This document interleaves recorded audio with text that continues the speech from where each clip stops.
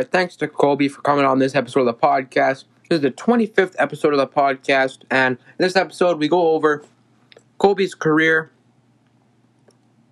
winning the Stanley Cup, winning NCAA championship, winning the MVP, and we just go over many things, and hope you enjoy this episode, so let's get right into it here. How have you been keeping busy during quarantine? Well, I think early on during the quarantine, there wasn't a whole lot going on or a whole lot to do. I live in Philadelphia, out on the East Coast, and just about everything was closed down. So it was a lot of downtime. I was working on a couple of, business related non-sports projects and some different, with some of my old former business partners, and that sort of helped get through the brunt of the period of time where everything was really shut down. And as soon as the weather got nice and the summer started, well, then I started kind of spending time down at the beach and, exercising outside and, doing stuff with my dogs and just kind of like everyone else, trying to stay busy. And, with no hockey that normally I would have been doing the NCAA tournament and broadcasting the end of the season. And it's actually normally the busy time. So, it was a lot of just a lot downtime and, reading, fitness, working on things, eating healthy, getting a good routine going, basically all there was to do during the beginning of the quarantine. And then once hockey started up, yeah, I think it's been a very interesting, 7 months now. I live out on the East Coast, so, everything for a long period of time was really, really shut down, and there was very little reason to leave your house other than to try to exercise or get fresh air. And, I kind of was disappointed. How old were you when you first got into hockey? Very young. About as young as I can remember. My dad, was a recreational hockey player, and my mom was a hockey fan and grew up figure skating and, around hockey and hockey people here in Philadelphia. So my older brother and I started playing hockey. I probably was, 2.5, 3 years old when I started skating, and probably like 4 or 5 when I started playing hockey. A lot of it started in the basement with my dad and then moved out to the ice. And I wish I had more memories of when I first started, and I wish phones had cameras at the time, because I wish I had more pictures and more videos, because it would be fun to, see and remember what it was like when I was quite that young. And where did you first start playing hockey? So I think I first started at a rink called Ice Line out in Westchester, Pennsylvania, which is probably 25, 30 minutes from where I grew up in Villanova. My dad took my older brother and I to the in-house clinics, and that was it. It was not like an organized travel team or anything. It was just in-house and local, and that was probably when I was like 4 and 5 years old, and maybe even, maybe 5 to 6. I really, it's hard to remember. But that was where I first started. And then my first travel team that I played on was the Valley Forge Colonials.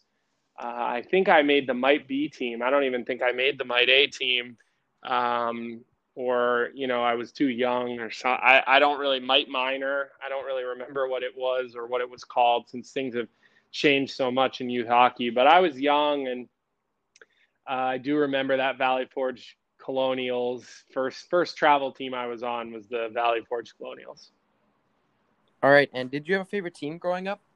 Yeah, I was a huge Flyers fan as a kid. I loved hockey so much when I was younger, and I really was a fan of the whole league. There was no game I couldn't watch. I loved playing the video games. When I would play in my basement, I was usually pretending to be Eric Lindros or John LeClaire. Those were two of my favorite players when I was young. And we grew up big Flyers fans and loving the Flyers. And, my second favorite team as a kid was probably the Colorado Avalanche because I had family that lived out in Colorado. So we would spend a lot of time out there. So those were definitely my two teams. But Flyers were definitely, when I was a kid, my favorite team. All right, and you said you loved Eric Lindros and John McClare. So were any of those guys you modeled your game after? No, I mean, I was younger. I was a forward until I was probably like 13, I think, is when I started playing defense. So maybe 14 even.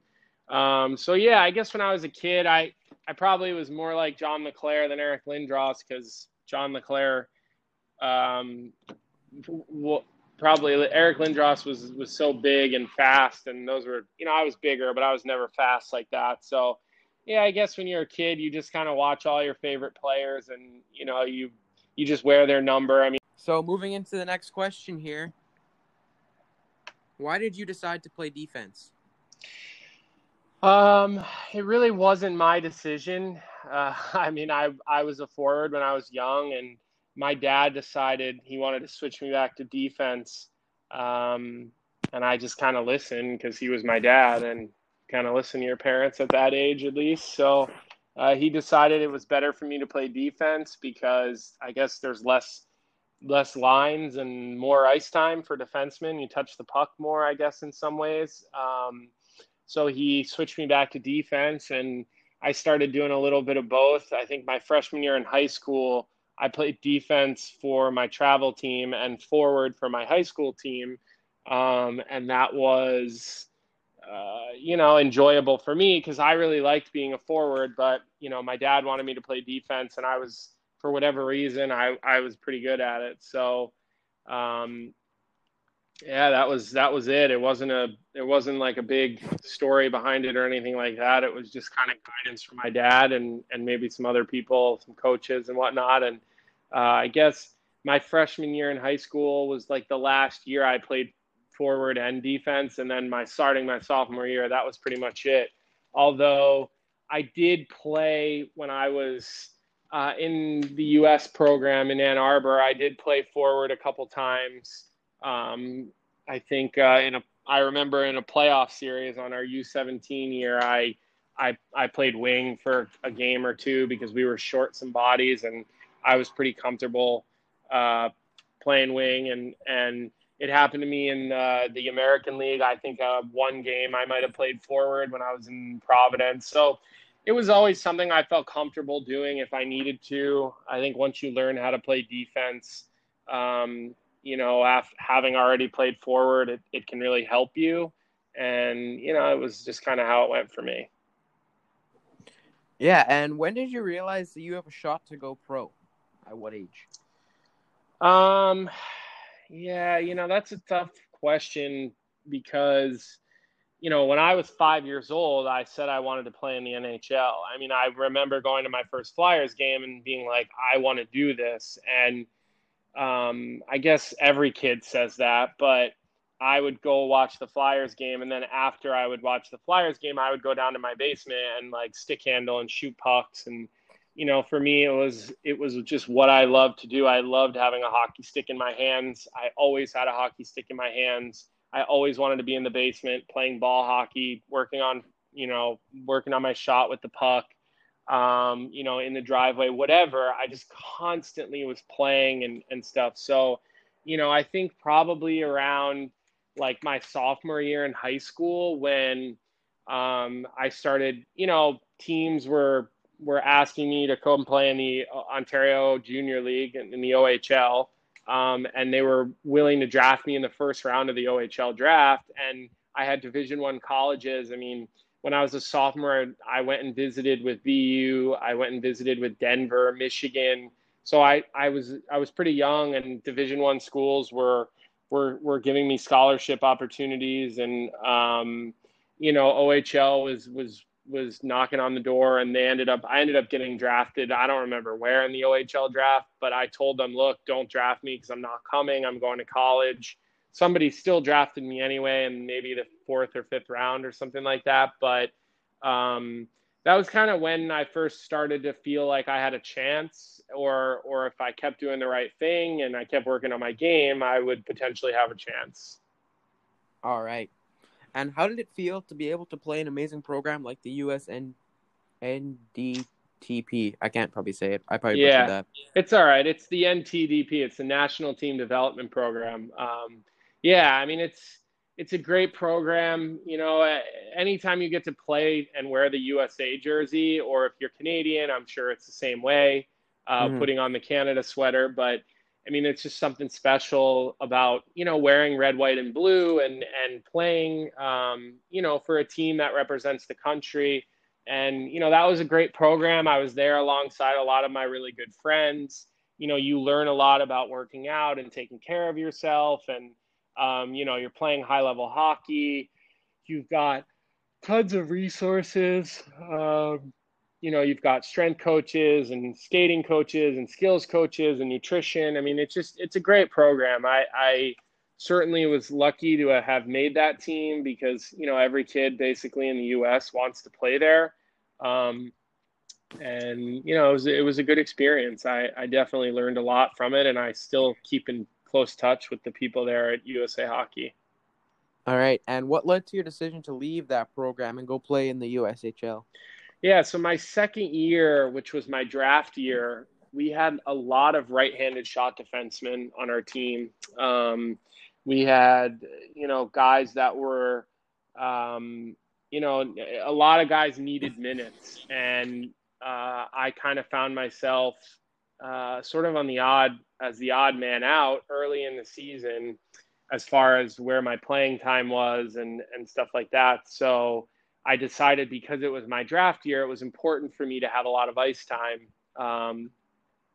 So I went, and spoke to the coaches, and I talked to them about moving on to go play in for a USHL team, for the second half of the season, in order to get more ice time and get in front of more people and whatnot. And they were cool with it, and they understood. And, that's how I ended up going to play in Lincoln and playing in the USHL, which, turned out pretty good. And, I had a statistically. In the USHL, in your first season and only season, you played very well and played in an all-star game, most assists, and most points for a D-man. How did that feel for you in your draft year? Yeah, I mean, I think that was the whole goal for me, was when I left Team USA, it was because I wanted to be able to go and play somewhere where I, had more opportunity for exposure, and it was a risk, but I went into the USHL, and things sort of clicked immediately. I was surrounded by some really good players, some good coaches. I had a lot of things go my way that year, and sometimes things are just going your way, and sometimes they're not, and everything kind of fell right for me that season, and I was able to put up pretty good numbers, and make the All-Star game, and all that good stuff. And those are good times. That's a great league, and Lincoln, Nebraska is an unbelievable town. People just absolutely loved hockey there. I mean, it's known as a football town, but boy, do they love the Lincoln Stars. All right. And how did you feel you performed in your first year at Boston University after Lincoln? I thought my freshman year was okay. I thought I played well. I didn't necessarily produce the numbers that I would have liked to. But, as a freshman, I was able to be on the second power play, pretty early in the season. And in the beginning of the year, we sort of, were figuring out defensive pairs and what would work and what wouldn't. And I think it was right around the halfway point of my freshman year, they paired, Kevin Shattenkirk and I together. We were both freshmen, but they felt like we were both in a spot where we could play together. And I played the offside, and things just started clicking, and we had a solid second half as a pairing, and we sort of carried that over into our next year as sophomores. All right. And how did it feel to win that game-winning championship goal in the 2008-2009 Boston University final there? Yeah, I mean, that was fun. That was exciting. I mean, anytime you're part of a championship team at a high level of sports, it's a fun, exciting thing. I mean, we we had a great group of guys, a great team, sort of a little bit of everything. And that was a fun year. We didn't lose many games. We were able to pull that one out in the finals, coming back from a couple goals down. And overtime goals can be lucky, and I was fortunate that I got the lucky bounce on a shot there in overtime. All right, and winning the MVP of the NCAA is an accolade not many people can obtain. How did that feel?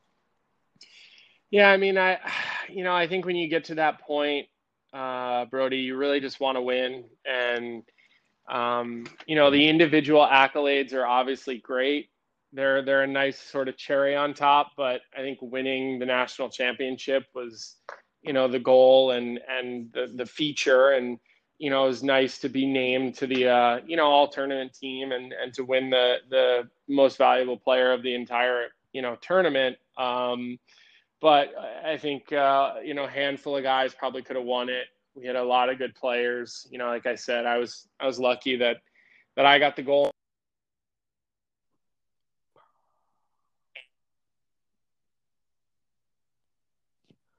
Can you hear me? Or Yeah, just cut out for a second there. Okay. It's good now. Yeah, as I was saying, overtime goals are hard to come by, and when you get them, they're very exciting and, personally, but the fact that you were able to be the one to do it for your team is always huge too. So, good times, good memories, good team, good program. I can't really say enough good about Boston University. All right, and after already being drafted by the Avalanche, that was kind of just a cherry on top, and you got to play with another Avs prospect, Kevin Shattenkirk. Was that just some good chemistry there? Well, we actually started playing hockey together when we were like 10 years old. So, we were teammates and friends for a long time. We definitely sort of, talked a lot about, where we were going to go to college. I mean, it was sort of, I guess it was, something we discussed and thought it would be cool. I mean, you want to go and play hockey with your friends. I think that's a big part of it. So, we didn't actually ever realize that we would become partners. We pretty much played together the majority of our 3 years, because we were both right shot defensemen and we were both pretty offensive thinking. So we played a couple shifts together when we were in the U.S. program, and it was like a total disaster. So we never really saw that coming, and sure enough, it did. And we played together, our whole time at BU for the most part, and played the power play together. He's an incredible player. He just won the Stanley Cup a couple days ago, and he had a starring role on a Tampa Bay team that was full of really good players. So we had great chemistry, and he's an easy guy to play with because he's so talented, and again, it's all sort of part of the the journey and the fun that takes place and throughout your hockey career. All right, and going on to the 2007 NHL draft, where you were selected 47th overall, which is relatively early. Did that come to a surprise to you, or was that just perfectly fitted there? Yeah, I mean, I don't think, I think I was drafted maybe 45th or somewhere in there. I think I was actually a couple picks earlier than that, but, I was rated by Central Scouting actually to be in the first round. I was invited to the combine, and the league sort of sits you by where you're rated, and I was sat pretty close to the stage, and I actually kind of thought that I would be a first round pick. So, all indications pointed towards that. And so I definitely was, happy to hear my name called. And I think, like I said, I think it was 45th by Colorado. That was a very exciting day for me, for my family. They were all there. But, the draft is a very exciting time for you when you're young, but it's really just the beginning, and it doesn't really guarantee you anything. It doesn't, it sort of gives you a goal and sort of gives you a path, but you really have no idea where things are going to go after that. All right, and after your success in the USHL and NCAA, you played 3 games with the Avalanche before being traded to the Bruins. Was that kind of just like a fresh start thing? You played a lot of games with Lake Erie, and you played well, but was it kind of for a fresh start, or was it unexpected? I mean, I think I had only played like maybe 10, maybe 15 games at the most for Lake Erie, before getting called up and playing some NHL games and then getting traded. So yeah, I mean, it was a complete and utter shock. I mean, I had no idea it was coming. My agent had no idea it was coming.